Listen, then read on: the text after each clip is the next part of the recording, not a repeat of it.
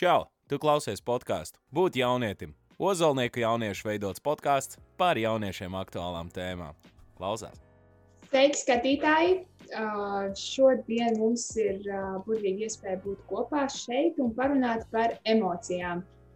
Mani sauc Annija, un es esmu viena no Ozolnieku novada jauniešiem. Un šodien mums ir burvīga iespēja būt kopā ar ārstu, psihoterapeitu, RSU docētāju, pieprasītu lektoru, kurš piedalījies sarunu festivālā Lampa, dažādās sarunās, kā pieņemsim cilvēku jauda un vēl citās. Artūrs Miksons. Sveiks, Artūr! Sveiki, Annija! Pirmais, ar ko es sākšu, vai es drīkstu tevi uzrunāt tu? Protams, domāju, tā mums abiem būs daudz ērtāk. Paldies! Un tad sāksim ar to, kad iepazīstināšu visus ar noteikumiem un noteikti atstāsim skatītājus savus mikrofonus izslēgtus. Jautājumus rakstam vai nu Zoom chatiņā, vai arī, ja vēlamies tos nosūtīt anonīmi, www.mendi.com. Kodiņš ir 650997. Kodiņš tiks ierakstīts arī chatiņā, tur jūs viņu atradīsiet. Un tad tos jautājumus mēs izvēlēsimies un arī uzdosim Artūram. Artūrs, saki man, kā tu jūties? Saguris un izbasījies. Saguris un izbasījies. Būs labi, cerēsim, kad spēsim kaut kā uzlādēties pozitīvi šeit. Es arī ceru.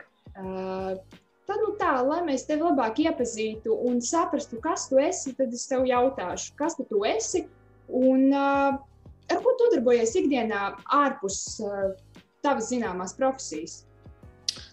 Jā, parasti es tādu kā vizītkarti sev saku, ka viena no lietām, ko es daru, tas ir klīniskais darbs, ko principā tu jau pieteici un minēji. Otrs ir daļēji tevis nosauktājs jau RSU docētājs, tātad es esmu pasniedzējis Rīgas Traģiņu universitātē studentiem. Lielākoties tie ir medicīnas fakultātes studenti, zobārsti, fizioterapeiti, zobhigienisti, ergoterapeiti. Principā medicīnas bloks lielākoties, kurus mācu par ārstu pacientu attiecībām, kādas izjūtas ir pacientiem, kādas ir ārstam, kā viņām tik galā, kā viņas menedžēt. Otra līdzīga šai jomai, līdzīga kā tevi. Šodien šeit tās dažādas lekcijas, semināri, podkāsti, intervijas, vai nu plašai sabiedrībai, vai konkrēti pašvaldībām, uzņēmumiem, jebkur pēc būtības, kur ir jautājumi par un ap psihisko veselību. Vai tas ir konkrēts problēma jautājums, kas viņiem tajā brīdī interesē, vai tas ir kaut kas tāds globālāks. Tas ir tas, ko es pēc būtības daru. Kāda ir tava ikdiena? Kā tu sadzīvo ar izvēlēto profesiju? Viņa ir mainīga. Viņa principā gadu laikā mainījusies. Ja teiksim, es atskatos uz saviem rezidentūras gadiem, tad tur lielākoties pirmajos gados bija tikai pacienti. Tikai šī pirmā daļa, ko es tev teicu. Tad ar laiku pienāca klāt studenti. Un līdz ar to tā bija tāda miedarbība starp ir kaut kādi pacienti, studentu grupa, atkal pacienti, vai vienu dienu tikai pacienti, vienu dienu tikai studentu grupa.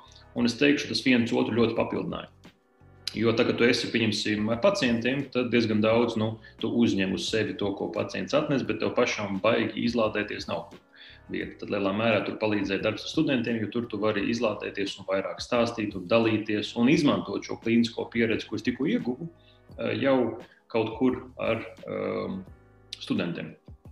Un tad šis pats, ko es minēju lekcijas kaut kur lasot, ir tieši tas pats, kur es jūtu gandarījumu no šīs uzstāšanās, kas pēc būtības man tāda, ļoti tuva vai baigi izteikt dzīvē, baigi nav bijusi.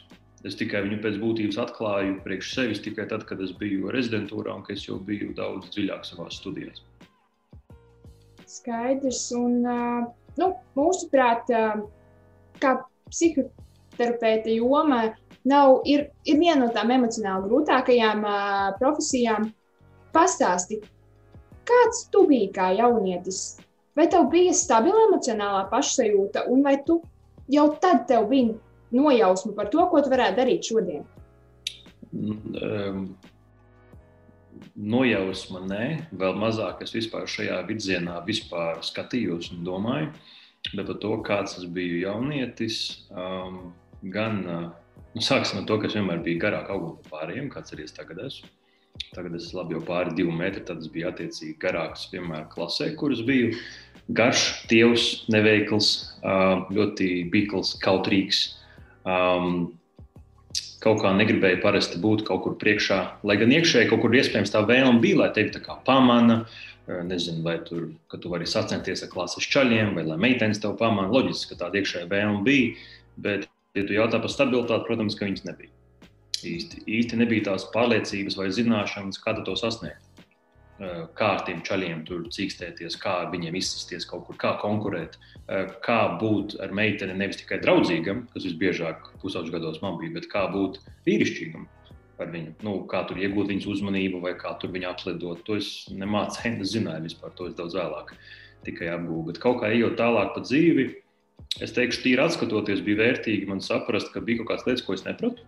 Jā, diemžēl, ka tā bija, bet es centos viņas koriģēt lēnā garā mainīt, kad es jau biju studiju gados. Man bija jau kaut kāda 18, 19 gadu vēlāk, jau kaut kāda 22, 23. Tāpat manī kaut kāds šis kautrīgums, biklums saglabājās. Lai gan, protams, liekas, tur lasa lekcijas un tur baigā pašpārliecinātība, tur viņa vienkārši paiet mazliet malā. Bet ikdienā viņa tāpat ir. Un lielā mērā tas ietekmē, ko es arī mācu jauniem kolēģiem, šīs mūsu pieredzes un tas, kādi mēs esam bijuši, un tas kodols, kas saglabājās, ļoti ir no svara vizītēs ar pacientiem. Kā es to domāju, kad, ja manī, teiksim, ir šis kaut kāds nērtums vai kaut kāds biklums, vai pieņemsim, gan daudzam bija tā izjūta, ka man ļoti jācenšās skolas laikā, jo jābūt ļoti, ļoti pareizam, labi jāmācās, tad es bieži vien pamanu šo tīri izjūtu līmenī to pašu ar pacientiem.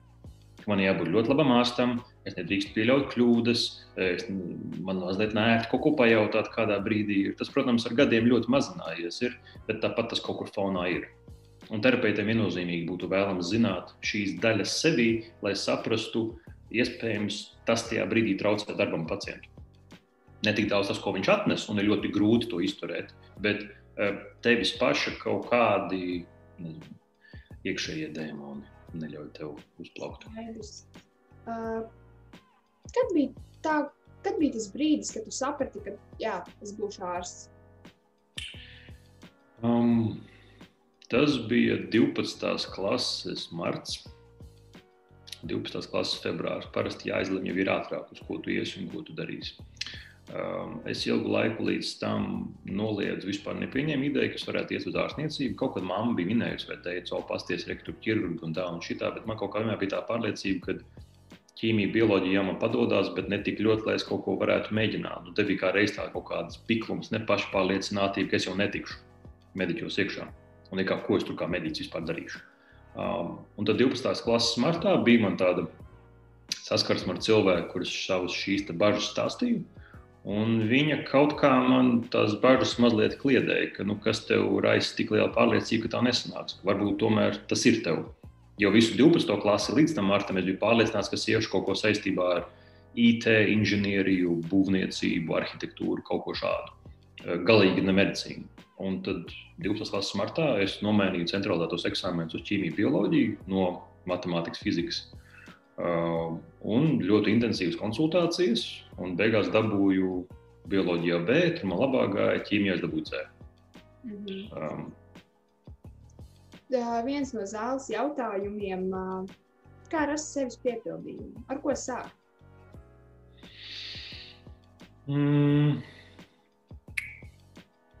Viens noteikti, ar ko būtu jāsāk, ka jūs kaut kādā ziņā sarindojat tās lietas, ko jūs paši plus mīnus nojaušat, kas jums patīk, kas jums nepatīk. Starp viņām, kas jums patīk, noteikti jūs atradīsiet kaut kādu, par kuru ir neērti, kura šķiet dīvaina, par kuru šķiet būtu jāslēpj, par viņu nevajadzētu runāt. Tā kā reiz iespējams ir tā lieta, kura būtu jāattīsta. Ne obligāti tas ir uzreiz jūsu sapņu profesija, un uz to tā kā būtu jāieciklējās, ka šis ir visa mana dzīve, bet interesi pēc uzdot savu jautājumu, kāpēc viņi ir tik neērti. Vai kāds jums iemācīja šo pārliecību, vai tas ir kāds skolotājs, mamma, tētis, vecākais brālis, māsa, draugs. Kāds sasvārstīja jūsu šo te vēlmi? Jo iespējams jūs atklāsiet, ka tas ir kaut kas tāds, kur jums tiešām ir talants, jums kaut kas sanāk, un šādā veidā jūs sāksiet darīt kaut kādu lietu, kur patiesi ir gandarījums. Visās filmās, ko parasti rāda, ka cilvēki, nezinu, apmēram tur strādā kaut kādā oficiālā darbā, dziļi nelaimīgs, un tad rāda, ka viņš mājās tur apsēžās pie ģitāras vai pie kanvasa zīmēt, un tur plaukst cilvēks un viss notiek. Tad iespējams, ne tas obligāti jāuztver, ka tev jākļūst par mākslinieku, bet drīzāk, kad kaut kur citur acīm redzami ir daudz gandarītāks tu jūties, daudz piepildītāks. Tas nevienmēr sakritīs ar apkārtējo viedokli. Ja īpaši runa par vecākiem, ja šobrīd klausās, teiksim, jaunieši, tad viennozīmīgi tas var nesakrist ar vecāku viedokli un pārliecību. Ar viņu skatījumu, kas ir labs darbs, kas ir labs hobijs, kas ir laba aizraušanās. Cerams, ka viņi to jums neuzspiež savu kaut kādu darīt. Pat ja uzspiež, tad vēlams nenoniecināt savu. Tas notiek tas, kā es atkodu kaut ko es daru. Jo es plus mīnus zinu, ka lekcijas, kādas es lasu, viņas nav akadēmiskas, viņas nav ļoti medicīniski korektas tādā ziņā, ka man nav vienmēr smukas prezentācijas, atskaites kaut kas, lai gan vienmēr visu, ko es stāstu, ir pamatots. Tas nav vienkārši manas kaut kādas pārdomas, es vienmēr esmu balstos uz kaut ko es esmu lasījis vai klīniski pieredzējis ar pacientiem. Bet noteikti es domāju, ka ir gan daudz kolēģi, kas uzskata, ka tas, ko es daru, ir vienkārši šovs un nekas vairāk. Bet, tā viņi var domāt noteikti, un ir noteikti cilvēki, kur klausoties viņa lekcijas, uztvers daudz vairāk. Un ir savukārt citi, kas klausīsies manis, un man šādu stilu ievērojot, man ir daudz lielās gandarījums. Jo tagad es sākumā pasniedzu studentiem, ka es teicu pirmajos rezidentūras gados, man burtiski bija neinteresanti. Jo es stāstīju ļoti akadēmiski korekti. Tev ir prezentācija ar 40-20 slaidiem, tu ej katram cauri, tu rādi diagrammas, rādi teorēmas, vēl kaut ko nebrīd, tev kaklā jau sēž, un tev ir neinteresanti tiem studentiem. Un tā, kad tu viņu pārveido to pašu informāciju, bet uzstājas tā, lai tev pašam interesanti viņu stāstīt, tad pēkšņi tu konstatē, tu pat pats pie tiem studentiem gribi iet. Tu gribi dalīties ar to informāciju, tev ir aizraujoši, tev ir interesanti. Un tas ir kaut kas tāds, ko es iesaku jauniešiem pamēģināt atrast to virzienu, kur pat to pašu lietu, varbūt, ko jūs darat, jūs varat darīt citādāk. Nestandarta veidā. Zinām, ka šis laiks mums nav īpaši viegls. Ko tu pats šajā laikā dari, lai justos emocionāli labi? Es cenšos uzturēt, cik vien es varu attiecības ar sev tuvajiem. Diemžēl es, protams, nevaru satikt lielākos draugu lokos, sev tuvos, nevaru ģimeni pilnā apmērā satikt, bet es cenšos izbaudīt to, ko es varu darīt. Vai tās ir kaut kādas Zoom sazvani, kas mums ir, vai tās ir tikšanās, ejam vienkārši pastaigā pa parku, ievērojam distanci, abi paņemam kafiju, tēju, un tad vismaz kaut kāda saruna. Tādā veidā vismaz uzturu šīs attiecības, kas es zinu man svarīgas. Diemžēl, ja es nevaru aiziet uz kādu kafejnīcu vai restorānu, kas man vienmēr bija patīkami vienkārši būt tur, pasēdēt, baudīt foršu maltīti, to es izdarīt nevaru, tad vismaz šobrīd darīt to, ko es vienmēr biju atlicis malā, tas ir gatavot kaut ko garšīgāk mājās, vai pasūtīt uz mājām vienkārši to pašu, Volt, kurjeru kaut ko. Jā, tas nav tas pats, nav tā atmosfēra, bet censties izbaudīt tās lietiņas, kuras es iepriekš darīju, bet tas ir citādākā formātā. Vai tas ir tas pats? Protams, ka nē. Un pietrūks tās nianses, kas iekšās katras lietas tur ir, bet vismaz mēģināt uzturēt kaut ko no tā, kas man darīja kaut kādu gandarījumu. Plus mēģināt pameklēt iespējams kaut kādas citas mazliet. Kaut kādas knifiņi, ko tagad ļoti daudz Covid laikā, saka, tiešām tā ir mazliet nojāta frāze, bet censties Covidā darīt kaut ko tādu, ko mēs vienmēr atlikām. Ja pirms Covid likās, man nav laika lasīt, man nav laika kaut ko spēlēt, man nav laika kaut ko darīt. Ja? Tagad ir dafiga laika to darīt. Līdz ar to būtu vēlams kaut kam no tā pievērties. Jo būsim godīgi, beigsies Covid, mēs atgriezīsimies ikdienā un tad sapņosim par to, kā Covidā vajadzēja izlasīt kādu grāmatu. Tā mēs noteikti sapņosim. Tāpēc varbūt kaut ko no tā arī pamēģināt. Kaut kā tam. Jā, kā jau es teicu, mums šis laiks ir tiešām pārdzīvojumu un izaicinājumu pilns. Kas ir tas veids, kā jaunietim sevi emocionāli pozitīvi noskaņot? Kā saņemties kaut ko izdarīt, ja negribas? Numur 1, tas būs nepopulārs teikums, ko es teikšu, var vienkārši nedarīt. Punkts 1. Nevienmēr visas lietas, kas šķiet, ka ir jāizdara. Protams, jums ir kaut kādām stundām jāpieslēdzās, jums ir mājas darbi kaut kādi jāizpild, tas ir viens. Jautājums šī gadījumā ir, vai tiešām ir jāsasniedz tā latiņa. Vai tiešām jādabūj tas 8, 9, 10, 7 vienalga, ko jūs savā prātā kā latiņu esat uzstādījuši. Tas ir numur 1.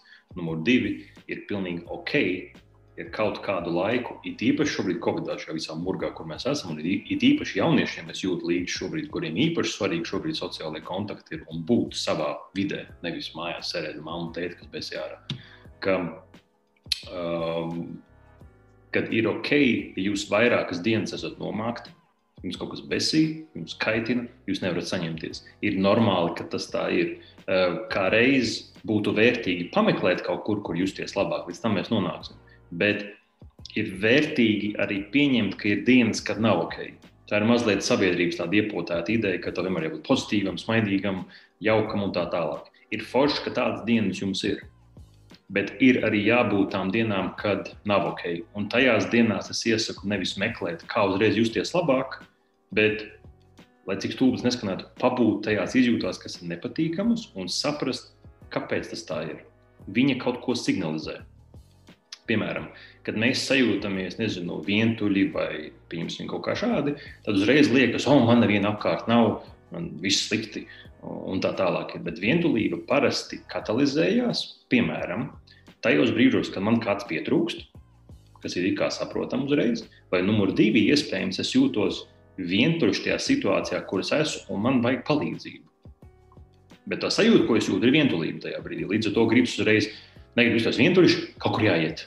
Kaut kas jādara, ir jāmundrina sevi, jāuztais sportiņš, vēl kaut kas, bet es sportiņš nav tas, kas ir vajadzīgs. Varbūt uz brīdi tiešām jāpapūst vientuļam pusstundu viņu pāriet. Varbūt tiešām jāsazvana kāds draugs ir. Varbūt kāda cita lieta šī gadījumā ir jāizdara. Un es ceru, ka drīzāk tajos brīžos, kad jums ir grūti, jums ir blakus kāds čomene, kurš nevis uzreiz jūs kaut kā mudina, ka jājūtas ir labāk, bet spēj būt ar jums tajā brīdī, kad ir sūdīgi. To brīdi vienkārši izdzīvot kopīgi. Un tieši tāpat jūs būsiet kādam citam. Vai viņš būs bēdīgs, vai dusmīgs, vai sabījies, vai nomākts par kaut ko vienalga. Jūs būsiet kopā, un tad mēs ejam priecāties. Tad mēs ejam darīt kaut ko pozitīvu. Jūs varat darīt uzreiz, protams, bet tad bieži vien attopās cilvēki, kur viņi jūtas bēdīgi, viņi grib justies labāk, viņi iet kaut ko mēģina darīt, un viņi, diemžēl, sadurās ar vilšanos, ka viņi labāk nejūtās. Un tad ir 2 tik tā skumīgi, kad redz man bija skumīgi, es kaut ko mēģināju, nekas nepalīdz. Tas, ka tajā mirklī tas, kas ir nepieciešams, ir nevis kaut kāda pozitīva uzlāde, bet tikšana galā to nepatīkamu spektru. Kaut kā tā. Tu pirms tam minēji par to, ka tas ir ok, ja tava izvēlētā profesija nesakrīt ar vecāku vīziju, kādai jābūt ir tavai nākotnei. Ko darīt tādā gadījumā? Labākajos scenārijos palikt pie jūsu izvēles. Būs, protams, reti kaut kādi izņēmumi, kur vecāki nav tie veselīgākie un, diemžēl, ļoti dogmatiski paliks pie sava. Neļaus bērnam izdarīt kaut kādas izvēles, varbūt tas pat beigsies kaut kādiem draudiem. Neobligāti fiziskiem, bet kaut kādiem, ka ja tu tur iesi, tad, tu vairs šī mājā nedzīvo, vai mēs tev vairs nefinansēsim, vai nedarīsim to. Šito tā ir ļoti skaista manipulācija. Kad pēc būtības tas vien parāda, cik ļoti netiek galā vecāki ar to, ka jums ir savu dzīvi. Jums ir savas izvēles šī gadījumā. Vienlaicīgi ņemt vērā, jaunietim arī jārēķinās ar to, kad vecākiem viens savas reakcijas būs, bet tas, ka jūs izdarīsiet savu izvēli, tam būs savs sekas.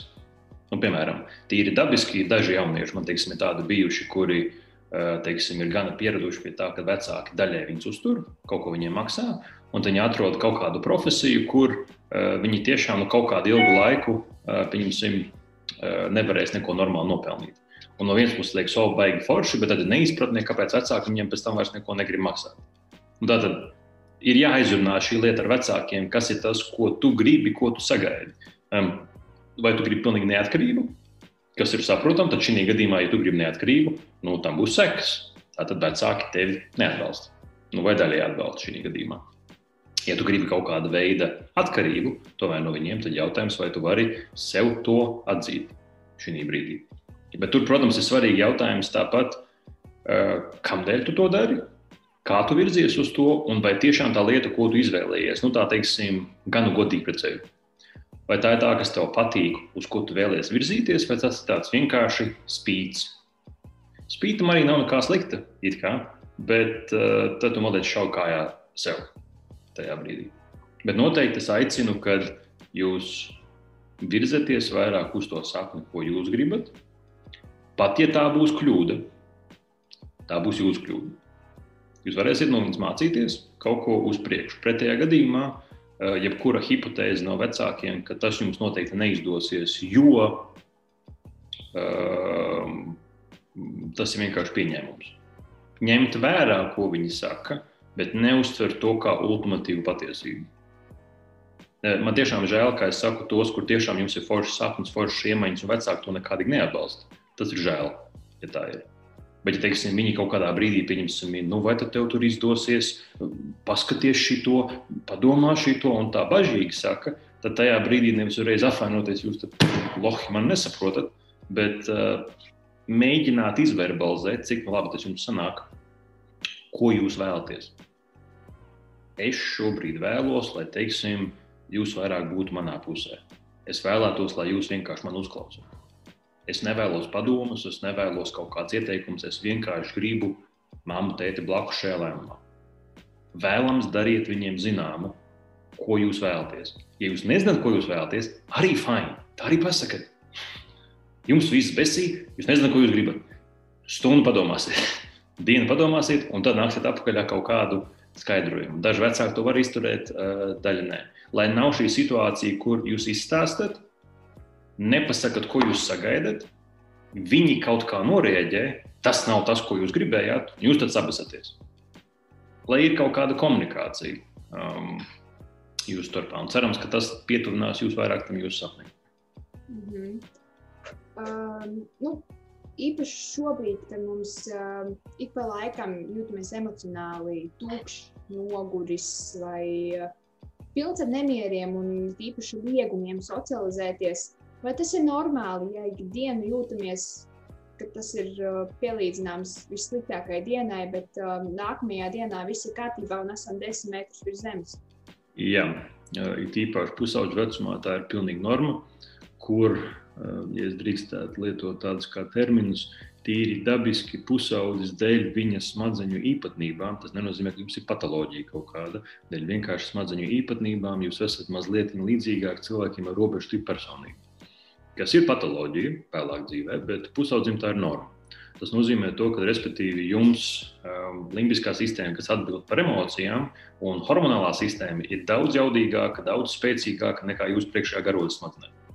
Līdz ar to, tajā brīdī, kad potenciējās kaut kāda emocionāla reakcija, jūs bieži vien nespējat izvērtēt un nobremzēt ar prātu. Līdz ar to, ja katalizējās pēkšņi bēdīgs, viss slikti, ir katastrofiskais scenārijs, viss ir slikti, tā diena ir norakstām. Un, diemžēl, jūs nevarat uzreiz atgūties ar prātu, dabūt sev apakaļ uz sliedēm. Nākamajā dienā kaut kas izprovocē patīkamu reakciju, viss laime, viss forši, un iepriekšējā dienu jūs esat aizmirsuši. Tāpēc ir tāds robežu stāvoklis. Vienu dienu labi, vienu dienu slikti. Tas ir normāli, ja šādi kaut kādu brīdi notiek. Ja tas notiek katru dienu augšā lejā, tad gan ir jāpaskatās, kāpēc tas notiek. Tieši tāpat, kā mēs iepriekš runājām, nepieminēja par to, ka ir kaut kāds nomāktums un negribas kaut ko darīt, kaut kāds mājas darbs. Ja tas jums ir kaut kāds pāris dienas, viss ok. Šobrīd Covidā mazliet citādāk, bet ja tas jums vēl kāds nedēļām, mēnešiem, tad jau tas ir norāde, ka kaut kas nav ok. Tas nav tikai par mājas darbiem, tas kaut kas cits jūsos, kaut kas smagāks tur mazliet ir. Te ir tas pats. Ja ir pāris reizes jums bijuši, ka jums ir tāds ups and downs vienkārši, tā ir vienkārši jūsu pusauģu īpatnība. Nevajag to izmantot katru dievu dēļ. Ja? Kad, teiksim, jūs kaut ko draugs, teiksim, vai draudzenes saka, klausies, tu šodien tāds dīvains, ja man pusauģu smadzenes, ja? Un visu, un es ir atruna pilnīgi visam. Tā lūdzu darīt nevajag. Bet, ja tas notiek jau regulāri, un tas notiek dienā, nedēļām un mēnešiem, tas tiešām jau norāda, ka kaut kas iekšēji nav ok. Tad gan būtu jāvēršās pie speciālista, kā šito situāciju risināt.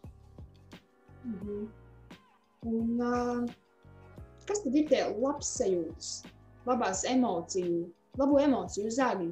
Kā mums vajadzētu izvairīties? Izvairīties no kā, piedod, nesaklausīju to sākumu? emociju, zaļu, labsajūtas, labās emocijas. No kurām vajadzētu izvairīties vai no kurām vajadzētu? Kas ir zagļi? Kas zog tās labās? Zagļus, to zēni, es dzirdēju vārdu, piedod. Labo emociju zagļi. Ok, tie, ja nemaldos, tādā citā kontekstā tiks saukt par kaut kādiem emocionāliem vampīriem. Tādā citādākā sinonīmā. Pēc būtības cits cilvēks jums noteikti jūsu emocionālo stāvokli vai kaut ko nozagt nevar. Viņš var jūs ietekmēt, bet nozagt un tā, burtiski ietekmēt. Tādā ziņā nē. Ar ietekmi es domāju tādā ziņā, ka tas ir tīri normāli, kad kāda cita cilvēka reakcija provocē jums kaut kādu izjūtu. Tas ir vienkārši ārējs stresors. Tas tieši tāpat kā jums izejot ārā, pieņemsim augstumā, jums ir reakcija uz to. Izejot karstumā ir reakcija uz to, izejot vējā ir reakcija uz to, ieejot tumsā, ieejot gaismā ir reakcija. Tie ir fizikāli faktori. Cita cilvēka uzvedība ir tieši tas pats. Ja jūs izejat ārā apakšbiksēs -20 grādos, ir ļoti augsti. Ir nepatīkami, koži, pretīgi un grūti izturēt. Izņemot, ja jūs esat norūdīti. Ja jūs esat gana adekvāti saģērbušies un zinat, ka vajag plus mīnus tādā situācijā būt gatavam, tad jūs tas tik ļoti neietekmē. Tas pats ir emocionālā situācijā.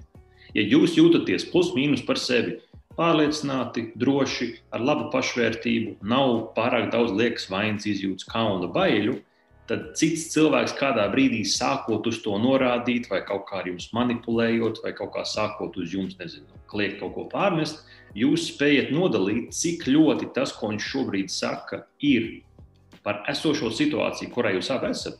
Varbūt tiešām jūs kaut kādu kļūdu, failers, piemirsāt kaut kas, ok, bet jūs lieki nesākat sevi vainot vai šaustīt par to, kas nav par jums. Tajos gadījumos, kur nav tāda pārāk stabila pašvērtība, ir tāda milzīga nedrošība iekšēji, lieka vainas izjūta, dusmas uz visiem, netaisnības, kaudības izjūta uz visiem milzīga, tur cits mūs ievilkt kaut kāda emocionālā karusodība ļoti ātri. Pasakot vienkārši kaut kādu lietu. Piemēram, klasika. Piemēram, man šobrīd kāds cilvēks pasakot, salīdzinot ar pusauģu gadiem.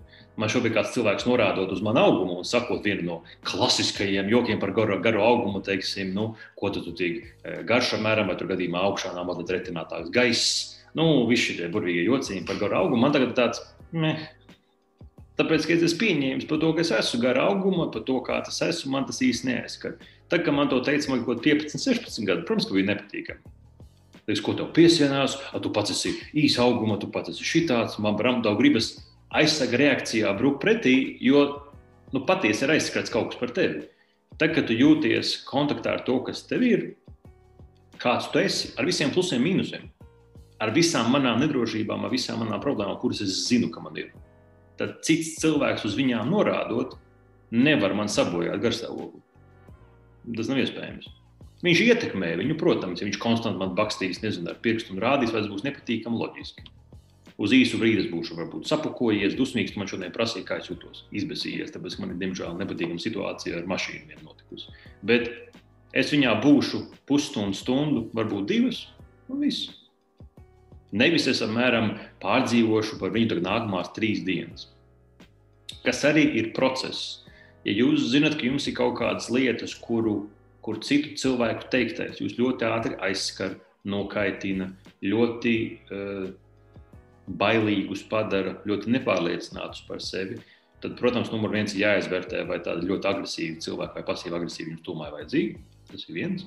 Un otrs, kā drīzāk šīs lietas sevī stiprināt un attīstīt. Nevis no viņām mūkt projām. Jo ļoti bieži tas, ko mēs automātiski gribēsim darīt, ir šie cilvēki, kas mums ir nepatīkami, tikai no viņiem tikt vaļā. Jā, tas ir viens risinājums, bet visticamāk jūs dzīvē satiksiet vēl līdzīgus. Uz ielas, veikalā, sadarbībā, universitātē, darbā. Jums ir jāzina, kā tikt ar viņiem galā, nevis tikai no viņiem izvairīties. Kāds zālē jautāja, es kā mamma nespēju pieņemt bērna vēlmi kļūt par youtuberi vai e-sportistu, jo neuzskatu šīs par īstām profesijām. Iebilstu un lūdzu, lai bērns izvēlas arī kādu stabilāku profesiju un neatmet mācības? Jautājums, par kurām mācībām mēs runājam šī gadījumā. Ja tas, protams, ir, kad bērns jau saka to, 4. klasē, tad gan, diemžēl, jāsaka, 9. klases kā minimums ir jāpabeidz. Vēlams arī vidusskola, kaut gan arī vidusskolā ir opcijas, ir parastā vidusskola, ir arodskolas, ir tehnikumi, ir koledžas, visi šādi varianti, ko var izmācīties tīri, lai būtu izglītība kā tāda izieta. Jo pēc tam, protams, dzīvē ir visi šie mistiskie piemēri, kur cilvēks ar 8 klašu izglītību ir miljonārs, bet nevajag uz viņiem balstīties. Šeit es skatos čatā, jau parādās vēl pamatskolas posms. Šī gadījumā viens, ko es jums garantēt varu mammai, kas raksta, jo vairāk jūs presingosiet bērnu uz to, ka šī nav tā īstā profesija, viņam vajag mācīties kaut ko citu, viņš pretosies jums. Es jums garantēju. Bet tajā brīdī, kad jūs pieņemsiet, tas ir variants, tas ir mazliet īpatnējs variants priekš jums. Priekš mūsdienu sabiedrības tiešām esot par YouTuberu un citiem e-sportistiem var visu kaut ko nopelnīt un darīt. Viņiem ir jāaiziet cauri šai pieredzei. Bet vēlams šī gadījumā ir teikt, ka jā, viņš šo var darīt, bet paralēli ir jāizdara citas lietas. Nevis ar tādu kā soda mēru, ka mēram, ja tu tagad nemācīsies, tad redzi, ko tas notiks vai tas. Bet, tev ir jāizmācās, jāizdara tas un tas. Ko tu dari pēc tam? Vai tu ej sporto, vai tu mācies citu profesiju, vai tu kļūsi par YouTuberu? Tavs brīvais laiks dari, ko tu vēlies ar viņu. Un jūs redzēsiet, ka šādā veidā nevis ar mēram jūs momentā nolādāt savu bērnu, bet jūs kā reiz dod viņam iespēju izpausties. Un visbiežāk ar vecākiem, kad šādas sarunas man ir, es viņiem iesaku šādi rīkoties kaut vai uz nedēļu vai 2. Nevis ar domu, ka tas ir testa posms un tad lecam atpakaļ, bet priekš sevis kā pārbaudījumu veikt kā vecākam mēģināt pieņemt, kad tā pasaule ir mainījusies. Viņa ir citādāka šobrīd. Ja jūs paskatītos, uz sevi pirms gadiem 20, 30, tad, ja jūs teikt, tajā brīdī vecākiem es būšu IT speciālists, un droši vien teikt, jūs ir nojūgušies. Ko viņi pelnīs? IT datoru, kādu datoru, kuram dators mājās ir tagad? Ko mēs te pelnīsim? Tagad tas ir viens no pelnošākajām profesijām. Šobrīd ļoti pieprasīts datu analītiķi un tā tālāk. Tam pa virsu vēl svarīgāks punkts, kā es visu, ko tagad teicu, ir tas nav par YouTuberi, tas nav par izglītību, tas nav par e-sportistu. Tas ir par jūsu attiecībām ar jūsu jaunieti. Un šajās attiecībās ir svarīgi runāt par to, kas mūsu starpā notiek. Svarīgs ir jautājums jums pašai kā mammai vai tētim, kamdēļ ir grūti pieņemt kaut ko par savu bērnu. Cik ļoti šīs bažas par to, ka viņš kaut ko sasniegs vai nesasniegs, ir tiešām balstīts uz viņa iemaņām un prasmēm, un cik ļoti šīs bažas ir balstītas uz jūsu pašu dzīves pieredzi vai fantāzijām par to, kad viņam kaut kas nesanāks, kas vispār nav balstīts realitātē. Un jo vairāk mēs balstamies uz kaut kādām fantāzijām par sevi, viņu nākotnē, jūs pilnībā aiziet prom no reālās situācijas, kur jūs esat tagad. Kādi jūs esat kā mamma, kāds jūs esat kā tētis, kāds viņš ir kā dēls kopsumā. Pretējā gadījumā tā saruna pārvēršas tikai vienīgi par YouTube. Bet tas pieļauj, ka ir taču citas īpašības gan jums, gan viņam. Un šīs attiecības stiprināt, un tas viņam noderēs daudz vairāk nekā jūsu skatījums uz to, kā viņš pabeigs skolu. Ticiet man. Pieļaujam, ka daudziem ir grūti saņemties gan mācībām, gan citiem darbiem. Vai jauniešu vecumā izdegšana ir iespējama un kā to atpazīt, kā ar to cīnīties? Izdegšana ir ļoti iespējama jauniešu vecumā, tieši tāpat kā pieaugušā vecumā. Tas ir tas brīdis, kad kaut kāda veida uzstādīti mērķi, ekspektācijas, sasniegumi, kuri ir jāsasniedz, pilnībā nesakrīt ar realitāti. Un lai gan kaut kādu, darbu cilvēks ir izdarījis, viņam šķiet, ka tas ir pa maz, tas nav gana labi izdarīts. Vēl bonusā tam, lai viņš neizdegtu, viņam ir jāatpūšās. Viena no tipiskākajām lietām, ko šobrīd vecāki pieļauj, lielākā kļūda, ko vecāki pieļauj saviem jauniešiem, ir liedz viņiem atpūsties. Ir savā veidā idealizēta šī ideja par to, ka šobrīd, 3-4 gadniekam jau apmēram jāmācās 15 dienas apmēram nedēļā, un viņam ir pulciņiem jābūt, un skolniekam tas pats ir. Ja šobrīd Es pat savā vecumā, un vecāki cilvēki man, kuriem 40, 50 gadi atskatīsies savu jaunību, jums nebija diena aizpildīt no A līdz Z. Nebija, un nemānīsim sevi. Daži izņēmumi var būt, kuri tiešām dzīvo ļoti drastiskos apstākļos, kuriem dzīve to piespieda. Pārējiem jums bija brīvais laiks. Līdz ar to pašu dodiet arī saviem bērniem, Drit vai Micī. Viņam nav jāizpilda visa diena ar skolu katru dienu pēc stundām ar 4 pulciem, lai tikai viņš būtu noslogots. Viņam vajag savu brīvo laiku, lai viņam ir telpa padomāt, kas viņš ir, ko viņš dara, kur viņš grib virzīties, apstrādāt to informāciju, ko viņš ir uzņēmis līdz tam. Pretējā gadījumā viņš tuvojās izdegšanai. Jo pirms tam, ko es teicu, tie punkti, ka nav gana labi, to, diemžēl, ļoti bieži ieliek vecāki. Nevis sliktu gribot savam bērnam, bet vēloties it kā labu, lai viņš viņa tikai visu kaut ko sasniedz, dzīvē viss veicās, lai tev viss būtu, labas attiecības, darbs un māja un hobija, lai tev viss būtu, bet neiemāc viņam atpūsties, bet iemāca skriet pēc mērķiem visu laiku, pēc atzīmēm, pēc kaut kā, it kā tas būtu svarīgākais. Tas nav svarīgākais. Jo paši vecāki paliek, vienā brīdī saprot, ka svarīgākas ir attiecības. Tad būvējam šīs attiecības. Un tādā veidā jaunietis pats vienā brīdī sāks justies labāk.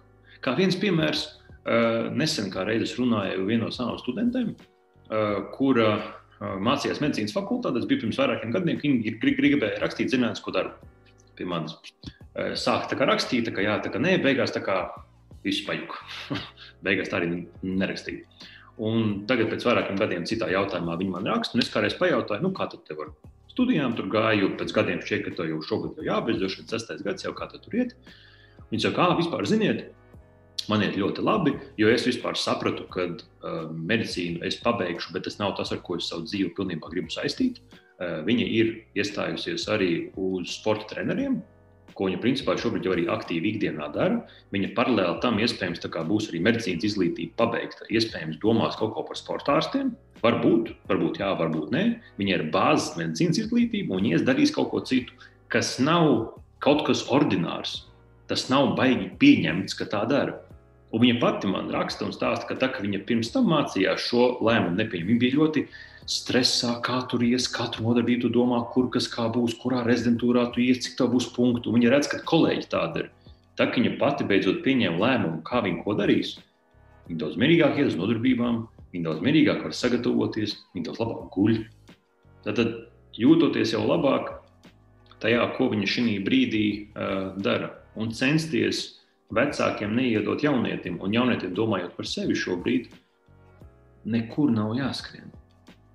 Pat ja es to šobrīd uzsveru, jo es par to noteikti neaizdomājos. Tu prasīji, kāds es biju kā jaunietis.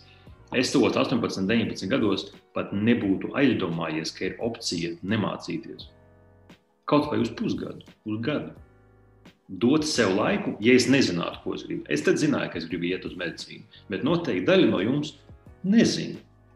Un tas ir ok, ka jūs nezināt. Jūs varat papētīt. Jūs varat kaut kur piestrādāt, jūs varat sapelnīt naudu, beigsies šis sūdu Covid, jūs varat kaut kur paceļot, kaut kur citur būt. Un tad skatīties, kur jūs gribat nonākt. Pretējā gadījumā jūs dzenaties pēc tā, ka vajag mācīties. Ja jūs zinat, kur, tad maucat. Es ar abām rokām par jums un neiet. Bet ja nezinat, tad tieši tāpat kā tajā dienā, kad ir bess un neko negribās, varbūt vajag paņemt pauzi. Un tad iespējams būs daudz labāk pēc tam.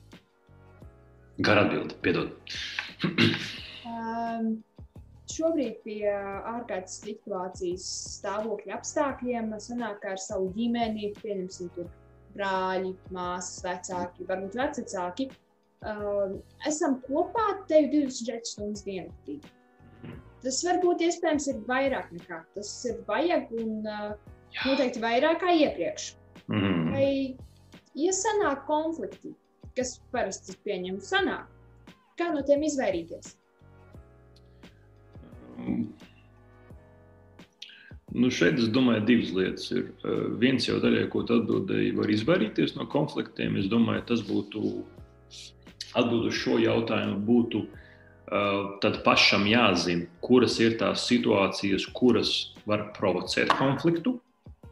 Un tad vēlams mēģināt atrast veidus, kā tajā situācijā nenonākt un kā viņu preventēt pēc būtības. Un te ir apusēja sadarbībai jābūt. gan vecākiem ir jāzina, ko vēlams viņiem nedarīt, lai neprovocētu lieku kašķi ar jaunieti. Un jaunietim ir jāzina, kas viņam attiecīgi ir jādara, vai par ko jāinformē vecāki, vai kā jāorganizē sava diena, lai viņš lieki nenovestu kaut ko līdz tam, ka viņa gribas visiem rīku pārgriezt tajā brīdī. Tātad tas būtu preventīvais pasākums. Tad, kad ir strīds, man ļoti patīk autora Simona Sineka ieteikums. Viņš gan runā vairāk par biznesa vidi, bet es viņu esmu tā mazliet pārveidojis, ka tas nodara arī ikdienā. Kad, respektīvi, ja mums sāks strīds un man kaut kas besīja, piemēram, ņemšu te vannī, man kaut kas besīja mūsu sarunā. Ja? Nezinu, mums būtu bijis tagad saruna, es pēkšņi atceros un domāju, ot, man besīja visu tā saruna, kas mums bija. Tad, ja es pēc tam tevi satieku kaut kad un man gribas pakasīties par šo sarunu, kas mums bija, tad ir pilnīgi bezjēdzīgi man pateikt, teiksim, zini, Ani, man besīja intervija. Ko tas pasaka? Neko. Vērtīgāk būties pateikt, klausies, trešdienas vakarā, ka mums bija intervija, pieņemsim, ka mums ir vairākas bijušas, trešdien, 5, ka mums bija intervija, kad notika, piemēram, tas, ka es darīju šo vai tu darīji šo, es sajūtos šādi, es sajūtos, nezinu, nērti, man negribējās atbildēt, man bija bess, man bija bail, man bija vēl kaut kas. Ja šādi vēl tas turpināsies uz priekšu, es turpināšu justies šādi. Es vēlētos to mainīt šādi. Tātad 3 punkti.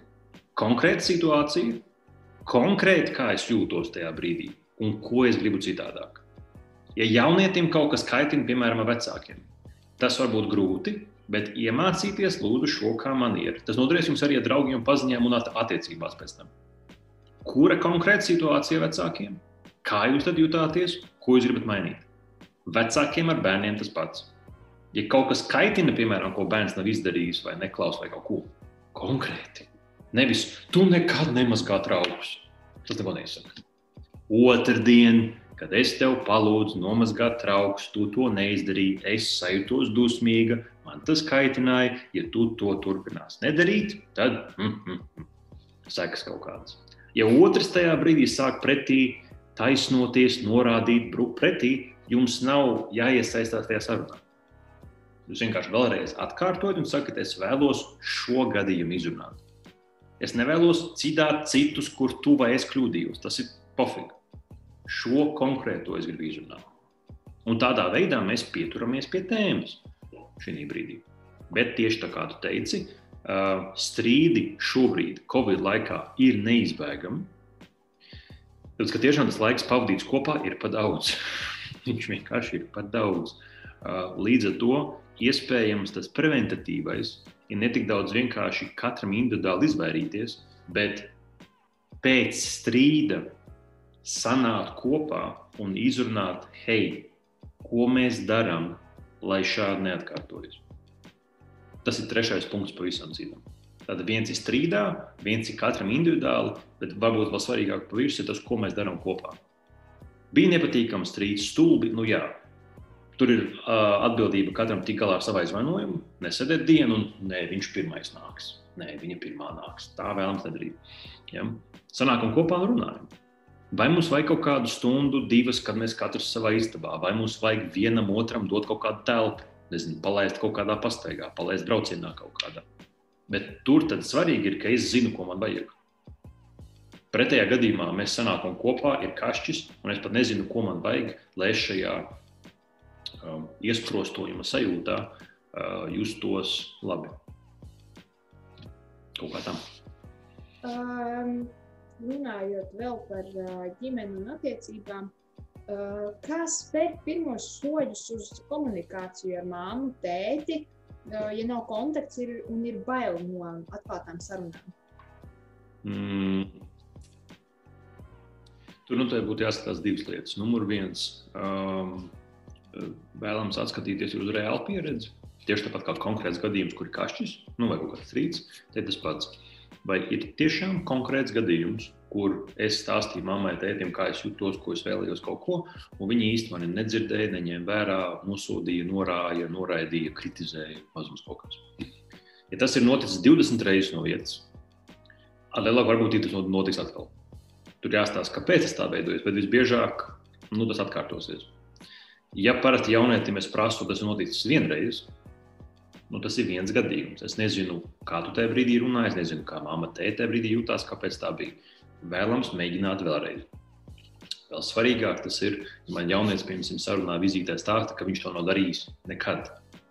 Bet kaut kā nolasījis no vecāku reakcijām pirms tam, kā viņa reaģē uz brāli vai māsu, vai vēl kaut ko, kā tas būs. Mans ieteikums parasti ir mēģināt to sarunu vienkārši sākt. Es teikšu, vienalga, kā jums izdodas. Tas var būt neveikli, tas var būt saraustītis, tas var būt tā mazliet awkward, viss kaut kādā ziņā. Bet jūs vismaz gūsiet pieredzi, kā tas ir, ka jūs pastāstījāt. Un uz to tad balstaties pēc tam. Un izrunājiet ar vecākiem, ka ir kaut kas, ko jūs gribat pastāstīt. Tā kā mēģināt pie viņiem vērsties. Ja gadījumā šis pirmais piemērs, kur vecāki tiešām nedzird, kur viņi negrib ieklausīties savā bērnā. Un, diemžēl, tāda ģimenes ir. Tad šī gadījumā vēlams, ka jūs meklējat kaut ko citur atbalsta personu, bet nepalieciet vieni ar to problēmu. Vai tas ir kāds tūs draugs, vai tas ir skolotājs, vai tas ir treneris, vai tas ir speciālists, psihologs, psihoterapeits, psihiatrs, vienalga, kurš tas ir. Lūdzu, vēršieties pēc palīdzības. Tad, vai tie, teiksim, kaut kāda atbalsta centri, vai krīžu tālruņi, vai, teiksim, ambulatorija centri, kur jūs varat vērsties, tur ir speciālisti, kas var palīdzēt. Ja tiešām ir gadījies, kad ir cilvēki, kuri nepalīdzēja jums, diemžēl jūsu emocionālā pieredze nogūstnēsies un jūs to piedēvēsiet citiem. Kad citiem jau arī neinteresēs. Nē, šiem 2-3 cilvēkiem neinteresēja. Tie ir tikai daļa no vispārējās populācijas. Kad pārējiem noteikti interesēs. Kas tur notiks? Viens no jautājumiem no zāles. Kā sev palīdzēt pārvarēt slinkumu, ja lielākā problēma ir tas pirmais solis? Kad uzsākt lietas aiziet, bet prokrastinācija neļauj uzsākt neko. Pēc tam milzu vainas apziņa, gribas ko mainīt. Šeit es domāju, man būtu jāpiemina par prokrastināciju, ka atbildot uz pirmo jautājumu, kā sākt lietas darīt, ka slinkums, ir vienkārši jāsāk. Piedodiet, tur citu variantu nav. Bet par prokrastināciju tur ir jāatcerās 2 lietas. Numur 1, biežāk jūs lasīsiet kaut ko par prokrastināciju, par to tiek rakstīts kā tādu prāta stāvokli. Kad visu laiku atliec lietas, rīt būs labāk un tā tālāk. Bet tas, kas slēpjās zem viņa, parasti ir 2 emocionāli stāvokļi. Numur 1, slēpjās diezgan izteikts perfekcionisms, tāda izteikta idealizācija, ka tev vajag izdarīt ideāli to darbu. Tev vajag ideālu treniņu, ideālu ēdienu, ideālu tikšanos, ideālu randiņu, ideālu atzīmi, vēl kaut ko. Un tiecoties pēc tā ideāla, tev ir fantāzija, ka kaut kādos citādākos apstākļos tev sanāks labāk. Tāpēc ļoti bieži, kas notiek, nonāk bikīti burvju aplīt cilvēki. Viņš uztais to ideālu. Piemēram, jums visiem būtu uz nākamo trešdienu jāuzraksta eseju. Kad jūs viņu rakstīsiet, nākamā trešdiena no rīta, nākamā otrdiena vakarā, visticamāk.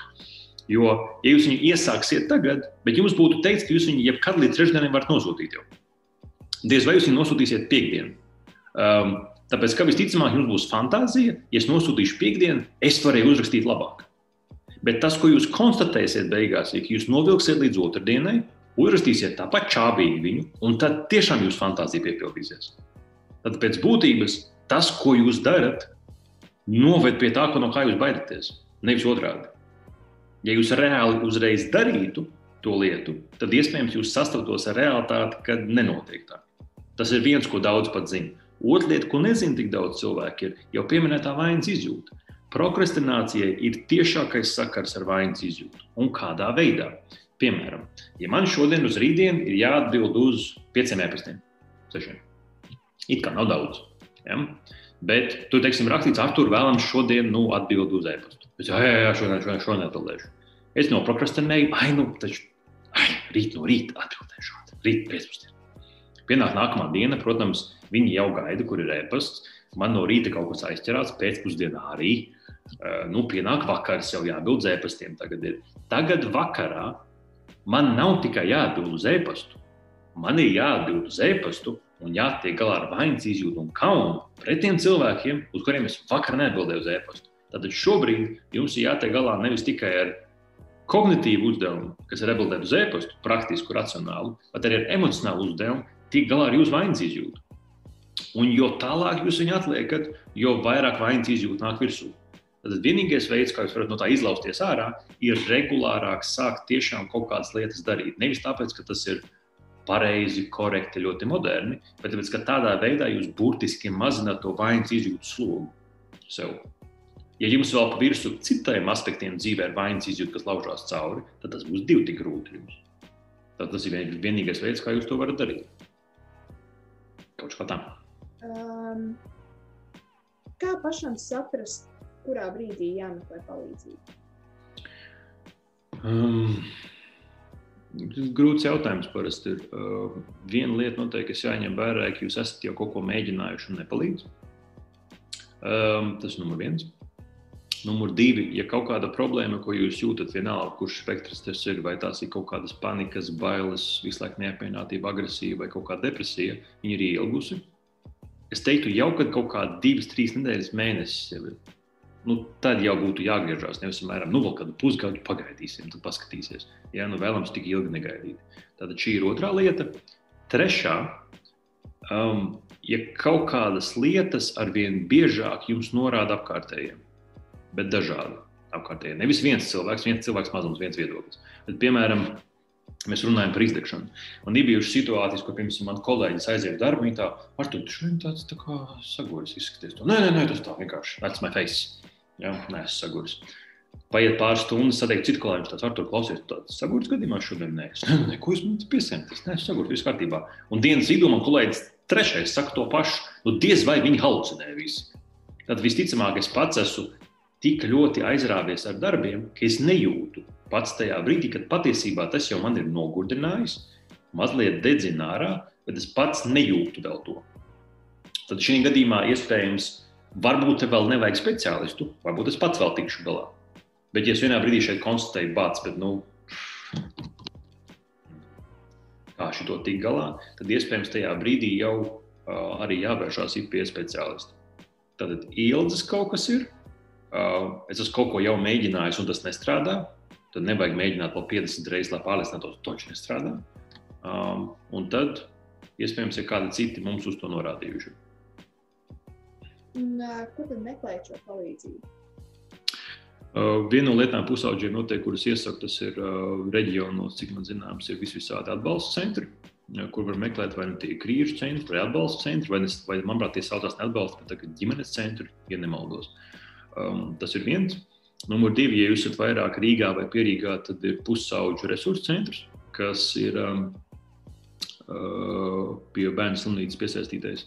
Tad viennozīmīgi var būt gan psihologu, Latvijas psihoterapeitu biedrības mājaslapa, Latvijas ārstu psihoterapeitu asociācijas mājaslapa, kas ir ārstu psihoterapeitu LV. Tur viennozīmīgi var atrast, speciālisti, kas strādā kā reiz ar jauniešiem, ar ģimenēm. Un tad, attiecīgi, diemžēl tas ir tāds hit and miss gadījums, kuri jāzvana, jājautā, vai viņiem ir laika vai nav, kā viņiem ar pieņemšanu, tur jāskatās.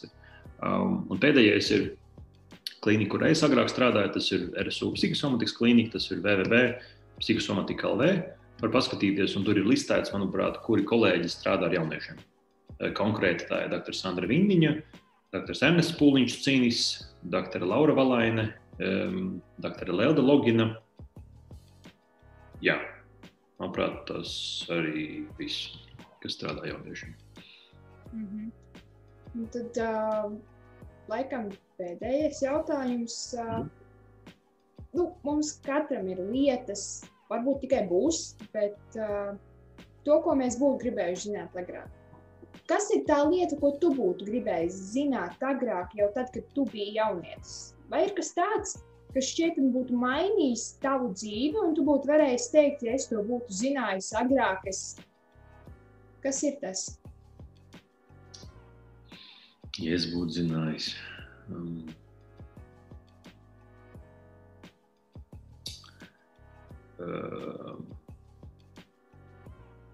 3 lietas. 1.